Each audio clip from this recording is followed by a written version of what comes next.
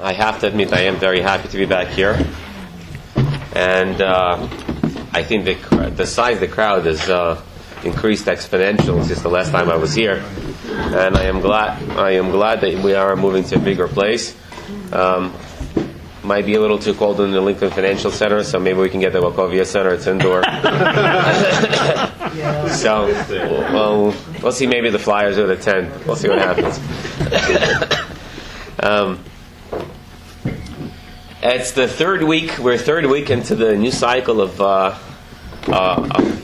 reading the Torah, and I'd like to give a little introduction into our whole learning session today. Those of you who have heard me speak, I hope that you have noticed, and if you didn't, I'll point it out, that whenever I do speak, it's something that I have been taught by my teachers, that whatever we do learn, that it's very important that we learn something that's extremely relevant to us, something that it's going to impact on our life, and hopefully will impact it in a better way, something that will help us improve our lives, improve the quality of our lives. And since we are talking us Jewish religious people, the quality of life is very much depends on our connection to Hashem, and that's what we're trying to do.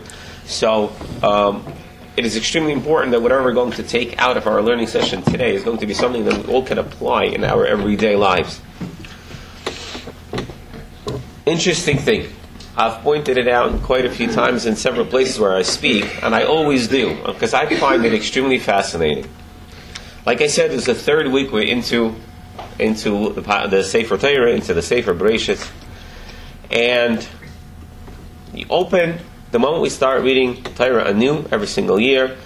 The moment we start Bereshis, Bara Elokim, the first Rashi we'll look at. Rashi asks us with a blowout question: what is the first mitzvah in the Torah? First of all, why is the Torah given to us altogether? The Torah is giving it to us to learn the mitzvahs and to keep them, correct? Mm-hmm. Where is the first mitzvah in the Torah? Mordechai Shaver don't count? Let everybody else answer. The calendar, they have Rosh Chodesh. So the first, right, the Rosh Chodesh, and where is it? It's in the Sefer Shemais and Parshas Bo. That's not the first mitzvah. That's the first mitzvah for Jewish, right? Good, but since we are Jewish, so we'd like to do the mitzvahs that are given to the Jews, correct? Yes, you're right. Technically, there are three mitzvahs that are mentioned in the Sefer Bereshis, and the Sefer HaChinuch does count in it as a list of mitzvahs. However, mitzvahs, if you look in the Gemara and the Talmud Sanhedrin, Tractate Sanhedrin, it mentions these mitzvahs were repeated later on to the Jewish people. So technically, a mitzvah that was given as a mitzvah to the Jewish people, was only the first mitzvah that was given as a mitzvah of Rosh Chodesh, the Jewish calendar, the new month, and that is approximately at least a quarter of Sfarim into us reading the Torah. So technically we are spending the entire Sefer Bereshis and a nice part of Sefer Shemais reading soap operas. If you think about it now, look at it. The two brothers hate each other, one kills the other one, correct? I think it was on Days Then of Our you have Lives. the father gets involved. What? Days of Our Lives. I'm not familiar. I have to admit, I'm not familiar. But I can imagine whatever's going on, right? The father, Lot, and the story of Lot and his daughters, and then Lot, and what's going on with the Malachim, and then you're talking about the two brothers born hating each other. One's trying to kill the other one, to kill the other one, and the husband of Avraham, and the Sarah traveling, kills his wife, is kidnapped. I mean, look at it. Do you look at this thing? The brothers get together, try to kill their brother because they hate him, because they're just. That's all it is. It was just a lot of entertainment. I mean, it looks like Hashem had nothing better to figure. We're going to be bored for a year and a half. I mean, the entire year was way too boring. So you start off with at least a couple of months of entertainment, Maybe a little competition between the TV and that. But it can't be. Correct? I mean, Hashem gave us, what does the Torah mean, the word Torah? What's Torah? Remember, I was having this conversation with my son last night. Torah comes from the word Light?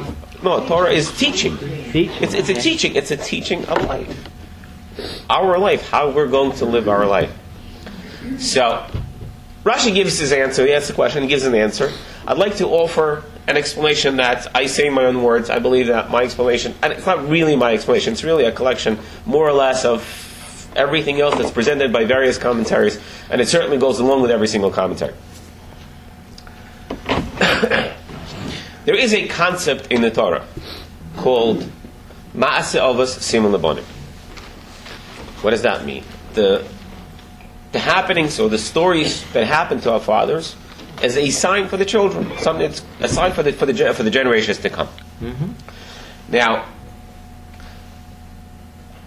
aside from coming here and speaking every now and again, and aside from the people who've heard me speak, that I work in the kosher organization to overseeing kosher food production and so on and so forth. However, it's something that I have as a passion, and something I really would like to devote really a big part of my life, and if not all my life, is life coaching. This is what I do. This is what I love to do, and it really is a passion of mine. And I'll tell you why. Now, for those maybe who are not familiar with the actual term of life coaching, it's extremely different from what is called traditional therapy or even traditional psychology. What is life coaching? What that does is, if you just listen to the term coaching, what does a coach do? If you picture a coach with an athlete, what a coach does with an athlete is, a really successful coach is able to look at an athlete, to look his or her strengths, and to bring them, coach that person, guide them to bring those strengths to fruition, to really actualize their own personal potential. The coach doesn't change the athlete. He doesn't really even tell him so much what to do. I mean, the coach is there to show, listen, I can tell you, these are your strengths. These are not so much your strengths.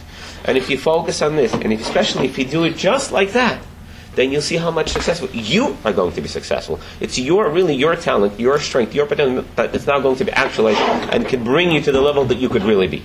This is what a coach does. But a life coach, really, if you just apply that same definition but to life itself, this is exactly what we do.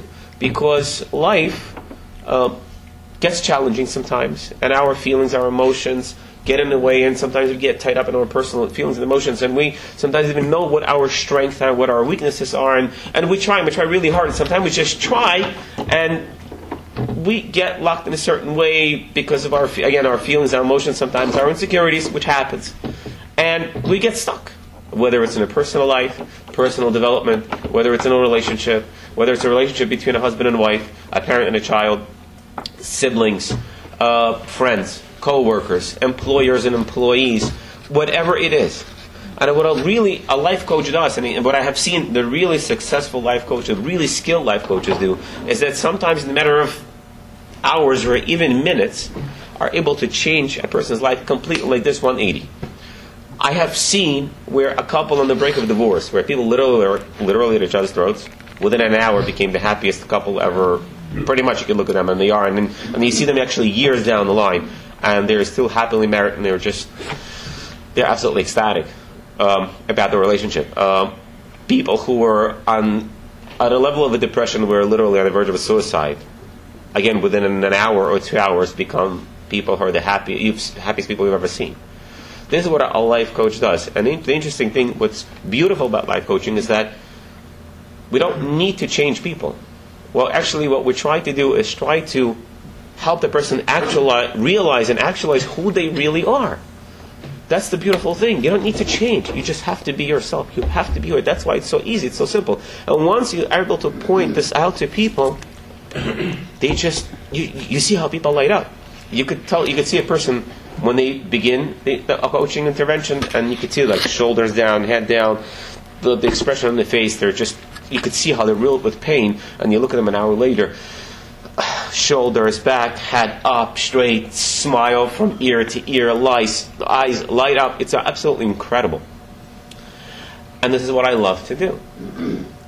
Happens to be that the more I delve into life coaching, the more I realize what the most successful life coaches, there are people who charge thousands of dollars an hour.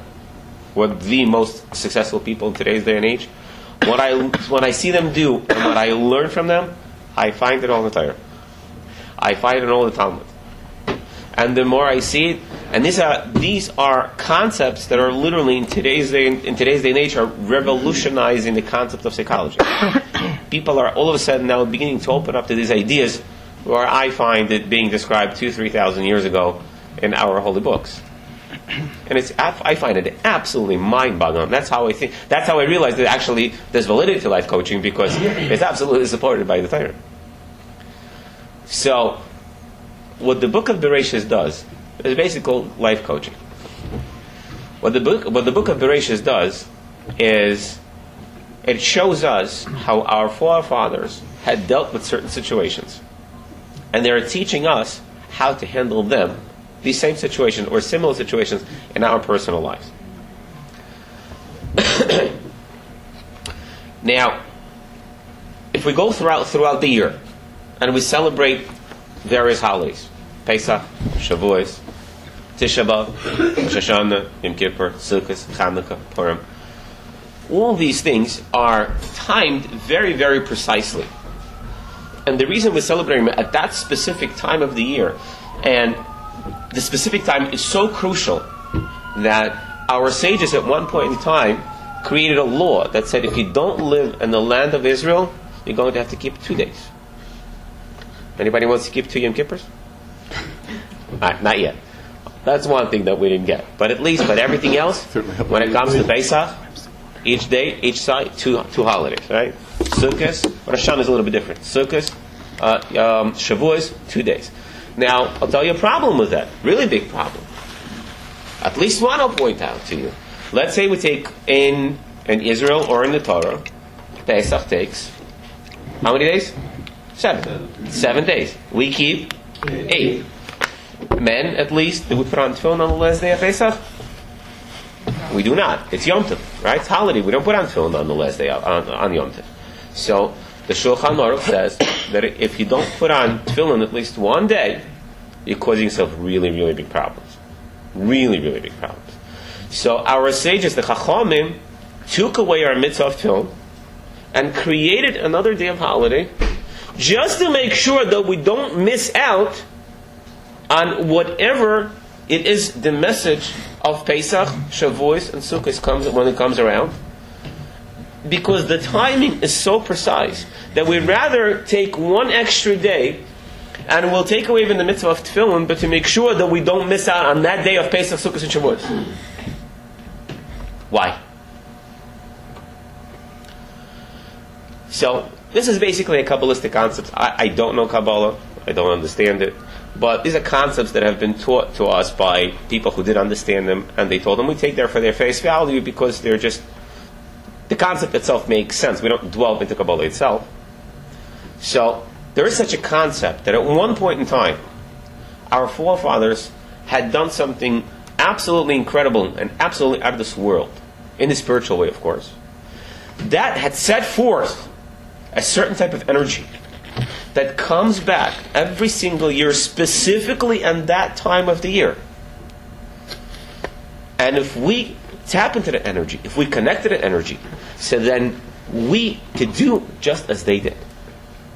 When it comes to Pesach, whatever it is that given the Jewish people the ability, the strength, and the connection to go out of Mitzrayim, to go out of Egypt, that energy comes back every single year.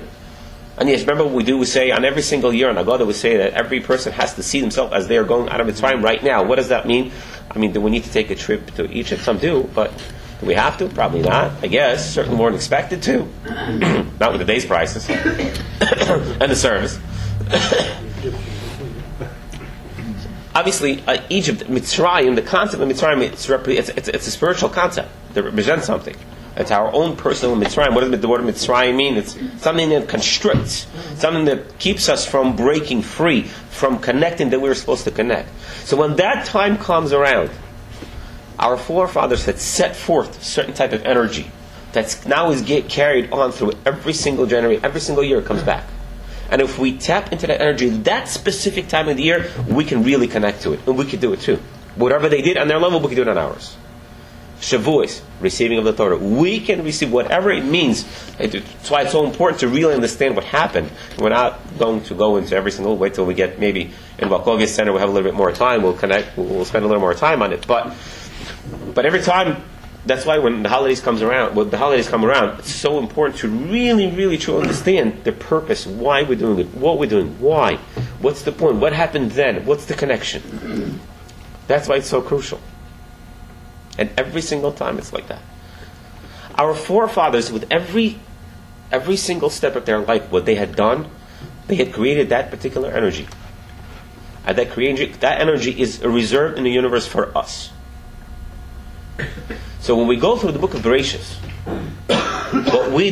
what we really take out of the book of Bereshis, is that we learn those steps that our forefathers had taken, and which had brought them to the level of connection that it did. And that energy is now reserved for us to tap into. This is really what we get out of Sefer Bereshis.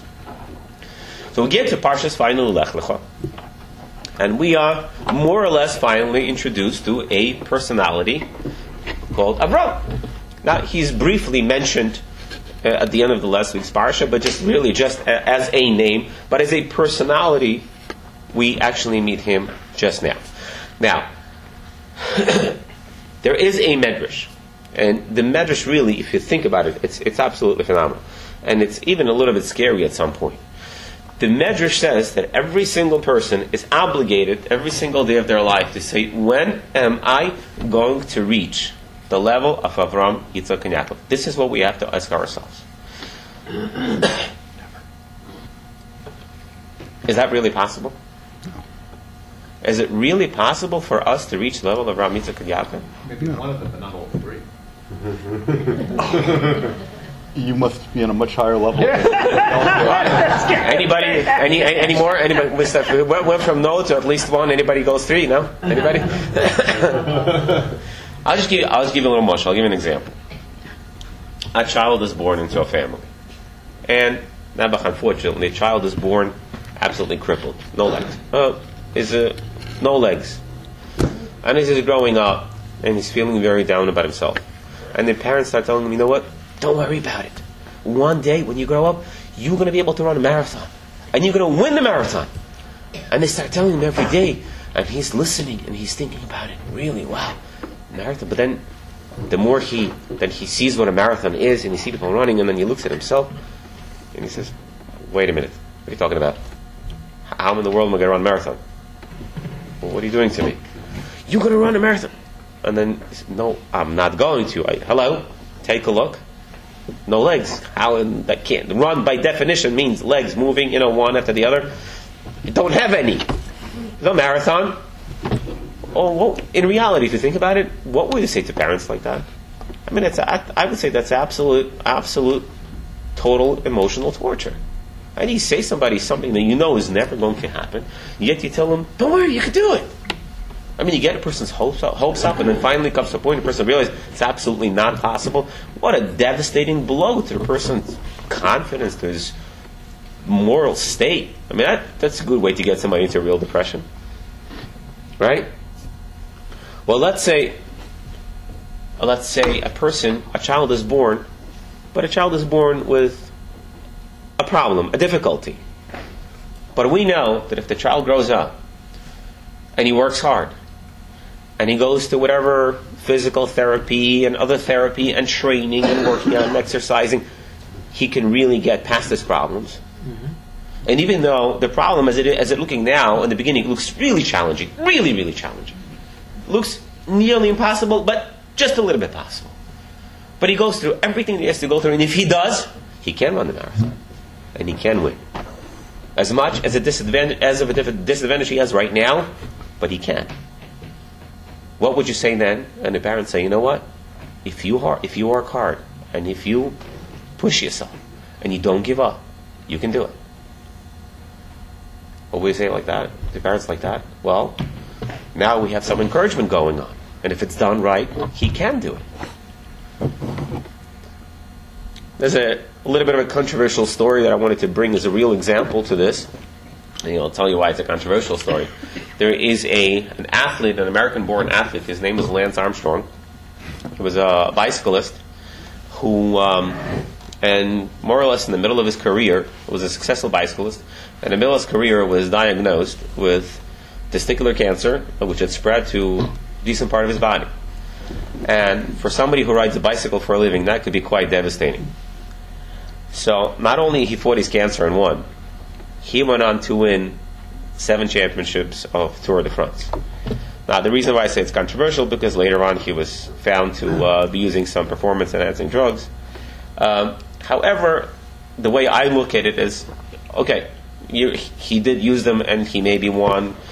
To tell you the truth, all athletes use performance-enhancing drugs. Just some are caught, some are not. But the fact is that a person had a will and a drive to get to that level, and he pushed and he persevered. Could be with some help of some things, whatever that may be. But you see the person in a situation where anybody would have been absolutely crushed. He didn't give up. He pushed and he won. So let me ask you a question. If Hashem is saying to us, through the words of our sages, that every single one of us has to say to ourselves, when are we going to reach the level of Avraham, Yitzchak, and Yaakov? Is Hashem is just torturing us? Or because He says it, we actually can't do it? Me, Shmerla, me, yes. Yes, you can. Yes, sir. Hashem can work a miracle. He can make the legless man run if he wants to. The question is, what do we do to deserve that kind of miracle? How do we make ourselves good enough? Hashem, well, it's not good enough. Nobody is that good. Why not? Impossible. It's not a question of good. But we're going to have to. We would have to get a little bit. So we have to get a little bit sidetracked. So I'm not going to do that now. Perhaps maybe we'll come back to it at the very end, or maybe we'll make a special lecture on that specific topic. So I hear, because the question is extremely important. It's not a question of what it takes to be good enough. It's not a question of good enough. We have to understand what a miracle is, why it happens, and to whom, and what it takes to get to that point. I hear you. Okay, but it does happen because there's something called a nisayon, and each nisayon in itself carries the word nes. It's part of the code, which part of each nisayon is actually nes, a miracle. So every time we're faced with a challenge, it's not a question of good enough. It's when we're faced with a challenge, so there's a miracle within that challenge. More or less, I'll give you a very, very quick description. So if you have to jump over a cliff, and let's say there is 7 feet. Some people can't say, but let's say I can only jump 7 feet, I can only jump 6 feet and let's say 15 inches. No. Sorry. Well, I maybe it's not a pound. I'm sorry. 11, right? And 11 inches. If I can jump 6'11", and I can't jump 7, so that 1 inch. There's a joke I remember we used to say when we were kids. A tourist group came to this little mountainy village, and the tour guide's taking him around, and he says, and then he walks him by this cliff of the mountain, this space over there, and he says, "This is where we have our jumping over the, is that right, over the cliff competition?" Huh? Right, whatever, right? The competition, and this is where the competition, but he can jump to the other side. Like, okay, fine. Then he takes him a little bit further, and he says, "Well, this is the cemetery. This is everybody who doesn't make it to the other side." And then finally, he walks into this one big grave. He says, "This is our champion. He only missed the other side by 1 inch." This is the champion. Right? So that could be a bit problematic. So the thing is, what happens is that Hashem says, if you can only jump, you're 6'11", and the space they need to cover is 7. If you put in your 100%, 100, not 99.9, and you do your 6'11", I'll carry you the other one. Right. And you'll make it to the other side. Right. So it's not a question of how good you have to be. We just have to put in our 100% in each particular challenge that we have to undertake. That's just a very quick, brief answer, and I'm going to get back to the main topic. So now, in order for us to really be able to get to the point where we can be like Avraham, Yitzchak, and Yaakov, first thing we have to understand who were Avraham, Yitzchak, and Yaakov. We just really at least need to know who they were to even try to get there. It's hard to get to any point if you don't know where we're going. Right? Where we're going, I don't know, somewhere. So all of a sudden, this personality called Avram, at the moment it's just Avram, it's not even Avraham yet, it's only Avram, shows up. Now, it's a bit challenging because he actually shows up on the horizon, he's 75 years old. Mm-hmm. So we have no clue which sports he played, which team he was a fan of. I mean, Phillies or Yankees or Rangers or whatnot, right? So we have no clue, right? Which hobbies, Right? Did he play baseball? Not. I mean, it's challenging. So that. So, however, through some secret network that we have, called our sages, who passed on information to us through the Midrashim, we learn quite a bit of his life, of what happened up until then. And what we find out is that at some point in life, Avraham Avinu discovered Hashem. It's pretty early on in life. And he decided more or less to take on the whole world. And he goes through his life taking on the world one step at a time. Now what we do, finally we do see this personality of Avraham Avinu at the age of Avraham, not Avraham Avinu, Avraham, at the age of 75. Very interesting, we catch him at a very interesting point in his life. Hashem commands him to go. Lech lecha. Go. Where? Go. What do you mean? Can I please tell me? Like GPS. Alright, destination? I don't know. Well, when you know, let me know. Otherwise, what do you want me to do? But Hashem says, go.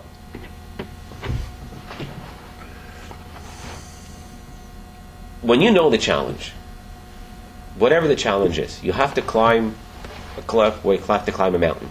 Everest, however tall it is, right? You have to lift something, you have to do whatever it is that you need to do.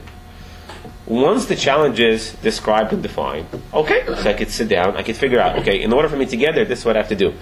This may be a little bit harder, maybe a little bit easier, but I could make the steps and get there.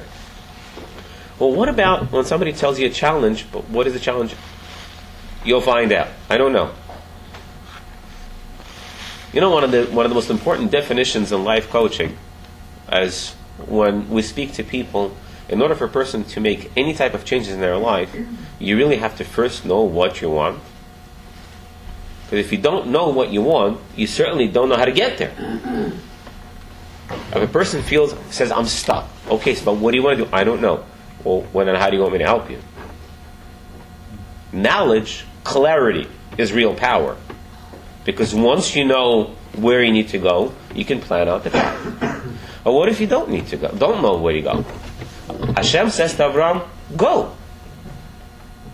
I will guide you. Do you understand what the real challenge is? The real challenge is to understand that I don't know my next step, and have an absolute, total, 100% trust in Hashem, that Hashem will lead me in the next step, even though I'm taking my family, I'm taking basically what I have, and I'm dropping all my security, all of my certainty that I have right here where I am, my home, my family, my extended family, all my support, and we go. Imagine, get in the car, throw in your kids, I don't know, just a little bit of food, some pretzels, whatever it is, and go. And Hashem will guide you in the next step. Now, my wife will kill me probably. Right? You have to know where you're going. Hashem is asking Avraham to trust. Now, once again, 75 years old. And through various teachings of our sages Chazal, we've learned that Avraham has done some pretty interesting, pretty tremendous things in the name of Hashem. He was willing to be thrown into a fire and be roasted alive. He was willing to take on the world, and he was put in the dungeon and the underground for years and years and years. He was willing to do quite an extensive amount of things, very, very serious challenge to take up on in the name of Hashem. So we know by the age of 75, he was a pretty frum dude. I mean, like for real. Seriously. When Hashem starts speaking to Avraham, and he tells him, I want you to go. Once again, keep in mind, 75 years old, and up until he started at the age of 3. Now we're talking about 72 years of serious work in connecting to Hashem, and being unwilling to give up his life, and willing to take on the world. And he's done this for 72 years. At this point, when Hashem says to Avraham, I'm going to tell you where to go, go. Do you think Avraham would listen or no? Of course he would listen. Of course he would, right? What does it tell you to say? Hashem says to Avraham, I will make you into a great nation. You will have a bracha. You will have financial gain. You will have everything. Hashem is convincing Avram to go. You hear? Sure. He's actually, it's said in 3 words, basically, in the pasuk, but we could certainly imagine the conversation must have took a little longer, whatever that was. Hashem went out of his way to convince Avram to actually do what he's asking him to do. I mean, don't you think you would just expect him just to say, and Avram Avinu, aye, sir, jump up and go? Don't you find that kind of peculiar? Like God had to give him a sales pitch. Yeah. Give you another one. The next pasuk, right there. Vayikach Avram es Sarai ishtoi v'esloi benochiv. Avram took his wife Sarai, and his nephew Lot, and he went. What do you mean he took him? He picked him up, one arm, the other one, he tossed him on his shoulder. What does it mean he took him? So it doesn't say it right here, but there's a place in the Zohar where it says what he took. He says he took them with words. He convinced them to go. He convinced them. Honey, Sarah, my dear, I know we've been together for a long time, and we've served Hashem for a long time. But you know what? Hashem is telling us to go. Well, where are we going, honey? I'm not sure. I'm not sure yet. But Hashem says go. Really. You want me to... We're going to drop everything that we have. We're going to go out in the desert. We don't know if we're going to find food. Yes. Really. But don't worry. Hashem says go. Yeah. I mean, what are we going to eat tomorrow? Don't worry. So what does it mean? Avram actually had to go and convince Sarah, I guess and Lot too, Sarai and Lot, to really rave them up to be able to go with him. After he got in his own sales pitch, and Hashem brought him up emotionally and raved him up to go. Then he had to go and do the same thing. Hello, we're talking about Sarah Imeinu. Same thing, no? This is a pretty spiritual lady. I'm talking about probably a lady who had the snoot, up to her nose, what as frum as it gets. Lady who was, go ahead, quick. After 72 years of his relationship with Hashem and surviving these 10 tests, these challenges. Well, not up to 10 yet, but this is, I think, this depending on the count, I think this is like a number 6 or 7. But go ahead. But still, he's got confidence, I guess, at that point that this is real, and he could listen, and he'll. No, you're right. But I'm saying it wasn't enough. Hashem had to go out of his way to actually convince him to go. You see, there's a whole sales pitch. You're right, as Reuben is saying. He had to explain, don't worry, it's going to be good for you. It's going to be good, and you're going to have children. And like Rashi says, no, because usually that's all the things that technically makes it more problematic to know. You'll have children, you'll have money, you'll have success, you'll become a great person, everything. And he really gave it to him till he really got his attention. And then Avram Avinu went and in his own term did the same thing to his friends, to Sarah and Lot. I mean, once again, talk about Sarah Imeinu. Do you think if Avram all of a sudden comes and says, you know what, honey, Hashem said we gotta go. Dude, I'm back up, out of here. No. I mean, he went out and he gave her the whole speech, that whole sales shmuzim, maybe even better. I don't know. It was a better salesman. I don't know. It wasn't there. But he had to convince her. I'll give you another one. Comes a point where Yaakov, after having all his 4 wives and having 11 children, finally gets fed up enough with his shver, with that beauty of a person, his father-in-law Lavan. And after everything that's been done to him, right? And he takes his wives aside one night and he says, "We're out of here, dear ladies, we got to go." But it's not just we got to go. He didn't say we got to go. He gives a whole long speech. You know what? Look what we have gone through. What your father has done to me, to you, to our children, to everything. Look what it's been. And look at this, and look at this, and look at this, and look at that. And you know what? And finally he says, Hashem had come to me. And Hashem said, we got to go because it's going to be good and it's going to be great. Again, you see a sales pitch. Once again, we're talking about the mothers of the entire Jewish people. It's pretty frum ladies. Once again, do they think Yaakov was one of those, prankster guys? Says, oh, by the way, Hashem came to me, we got to go. Right? When are you going to start? Yeah, right.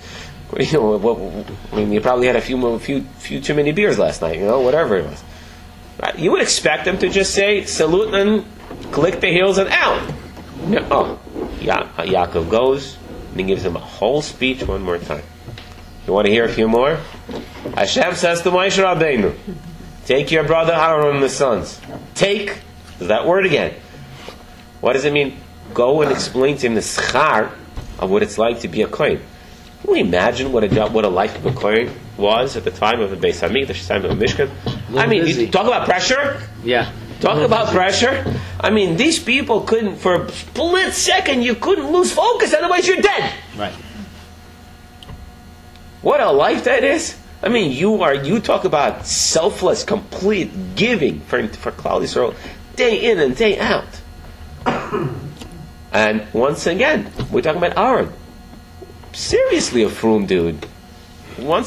Prophet, everything that he has seen and everything he has done, yet he tells Moshe, go and convince him, go tell him. Kach es ha-Levim, go take Levim. Tell them the schar, go explain to them what merit they're going, what reward they're going to have from the hard work that they're going to do. Same thing's pretty intense life to be a Levi at the time of the Beis Hamikdash, at the time of the Mishkan. Pretty intense, tough. Don't just stop. I mean, again, we're talking about Levim. Levim, remember Levim? Levim who never was subjugated in the land of Egypt. Why? Because they were the only ones who never stopped doing bris milah. The ones who never fell into avodah zarah, into idol worship. They remained totally true and faithful to Hashem. Levim were the only ones who did not, even for a little bit of iota, did not fall for the golden calf. The ones who strapped the sword to their side and went and killed the people who went and bowed down to avodah zarah. We're talking about Levi. I mean, again, Moshe Rabbeinu comes and says, you know what? Hashem said this is your job. We'd certainly expect them to just follow the order. Nope. So let me tell you something. Very often, there are people who are very serious. A lot of us are. I mean, people who come here, you take a night out of the week, and you come here. Instead of, I'm sure there's all kinds of very important things going on right now. Somebody's playing today, especially in Philadelphia. That's pretty important. the World Series. No? If you say so, I'll take your word for it. I'll take your word for it. I will take your word for it. But the fact is, very often, we get inspired with something. And we even surround ourselves with good people, honest people, hardworking people. And so you do this, you do this, you do this, you do that, you do this, you do this, and that. And it can last for a little while even. And these people are good, they mean well, they try to help. But little by little, that begins to wear down. Their emotion, their feeling, their drive begins to wear down. Why? Because everything they've been doing up until now is based on their relationship with you. And you feel, okay, it's a good thing, it's an important thing, and you feel that it's important, we'll be there for you. But if these people are not connected themselves to the goal, to that same focus, then what they do is they're doing basically based on your energy, on your focus. They're trying to be there for you because they're friends, because they're trying to help you. And when there's no connection, little by little, that begins to tear down. And just like people who, there's one day a year when probably 99% of population, at least in this country, make all kinds of, what do they call? Resolutions. Which lasts for about depending between half an hour and 2 hours, depending how good the food is at the party they're at. And then, okay, maybe next year, maybe tomorrow, and that's pretty much the end of it. And so how come there's, I don't know exact the number, but 95% or it's 99% of people fail, but yet there's always that 1% that sticks to the goal. You know what the difference is? The difference is very simple. Very, very basic life coaching concept. If you're doing something because you're doing it based on your willpower you can compare to lifting weights. It's your emotional strength, your emotional muscle. As strong as you are, your muscle is going to get fatigued at one point in time. Imagine if you're trying to roll up a heavy barrel up a mountain, and you could be very strong, and you get very intense, and you push and you push and you push. But comes a point, if the barrel's heavy enough, and the hill is steep enough and long enough, you eventually your muscles will get fatigued, and you will collapse, and the barrel will roll over you, and roll down the slope, crash whatever is in its path, and who knows whatever damage is going to do. And that's what happens. People take on all kinds of challenges, but if it's based solely on their willpower, they push, and it comes to a point very often when people crash and it completely burnt out, and the result is usually, at the end, usually worse off than they were before they started. There is that fraction of people that instead of doing things based on their willpower, they actually connect to their purpose. What they do is they create for themselves a very great and beautiful looking future. And that future pulls them. Rather than pushing themselves up a slope, you have like that little, what do you call it, like the ski lift, right? And whatever that is, there's a rope that actually pulls you in. So you don't have to, every now and again you may have to use your willpower, but that's only every now and again. Whereas when you have that future ahead of you, and the future constantly re-excites you, constantly reignites you, constantly makes you wake up with more strength every day because you're another step closer to your goal. What Hashem taught Avraham Avinu, what Hashem taught all of us, and what Avraham Avinu had passed on to his children, and hopefully is something that we're going to learn, is that no matter which goal, which task we undertake, we have to connect to the goal. We have to connect to that purpose. We really have to connect. On the neshama level, we have to connect. And if we want people to follow along, we have to connect. We have to get them to the point to connect them as well. A quality of a true leader is not a person who knows what needs to be done and tells people what to do, but a person who can ignite the people, ignite the masses to the level where people will be so connected to the goal, connected to that future, that they would want to do it, they would run to do it. One example, which is as painful it is sometimes for us to admit, or to even think about someone who we certainly don't like too much, to say the least. But as an example, we could certainly understand it. You think about Adolf Hitler, a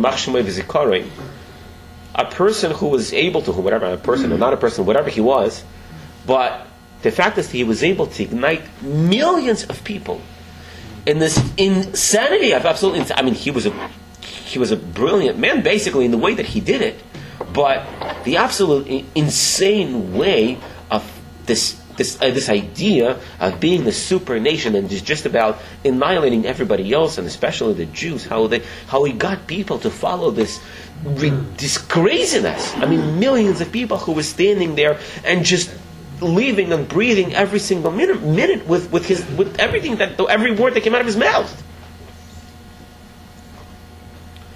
You know, if we look at today's day and age, if we look at the people who call themselves leaders in today's generation, you know, as I usually say as an example, the war that took place in Israel a few months ago, and I remember this when Rabbi Moshe Arbiv, so a lot of you probably know, is a rabbi in Beit Rambam. I remember when he just came to America. He had just come to America from Israel, and it was one of those. I think there was a 2006 Lebanon war at the time, and I remember he said that if you listen to the Israelis, at any type of a conflict, every single Israeli will tell you they know exactly what needs to be done on this point. Every single one of them knows exactly what to do, except for one person. There's one person who doesn't know what needs to be done. Every single time that person ends up being a prime minister. Everybody knows exactly what needs to be done. Now, it is foolish to think that we don't even have, probably to a fraction of 1%, that we don't have the understanding of what Prime Minister needs to deal with at the moment of a crisis. Not forget the moment of any time. We have no idea what intelligence he's dealing with, what other leaders or so-called leaders are relating to him at the time, what pressures he has, what effects every single move is going to make on the rest of the world, and specifically on that particular country. I mean, we have no clue. So we certainly cannot possibly judge what he's doing and why. We really don't know. Whether he's doing the right thing or not, we certainly cannot say. So the fact, whatever decision that he had made at the time, or whatever other people involved at that situation, we all said, you have to go and destroy Hamas and go into Gaza and kill them all and wipe them all and whatnot, right? We are brainiacs, we are the geniuses because we're sitting right here. We all know what needs to be done. He's the only guy that doesn't know what to do. He's got all the intelligence, only he doesn't know what he's doing. So I do feel that I'm sure he's making the best decision that he can, and he's not a stupid man under the circumstances. But there's one thing that I do have a problem with. The problem that I have is that the so-called leaders, I'm not even talking about this country's people who call themselves leaders or whatever they call, whatever they are, but even there is no connection between leadership and the people. No matter what you think is going to be the right approach, or what's going to be the right action to take, when there is that open connection between the leadership and the people, when the leaders are the people who are able to excite everyone to the point that we're all one, that no matter which path we take, we're going to follow it 100% together, and the leader is not going to tell that to the people. You have to rave people up. You have to excite them. You have to bring them all up. The people should be standing on the street screaming, yes, yes, yes, yes, yes, yes, yes. I'm ready to drop everything and go. This is what Hashem taught Avram. This is what Avram taught his wife. And this is what Torah is teaching us. We could be a leader of a country. We could be a leader of a city. We could be a leader of a neighborhood. We could be a leader of a household. Sometimes we need to be a leader to ourselves. No matter which position we undertake, where we are, we have to understand that in order to make any changes, whether it's within ourselves, whether we're going to try to lead other people along with us, that connection is what's going to make a difference. That connection is what's going to be what's going to decide whether or not we personally will succeed or our group will succeed.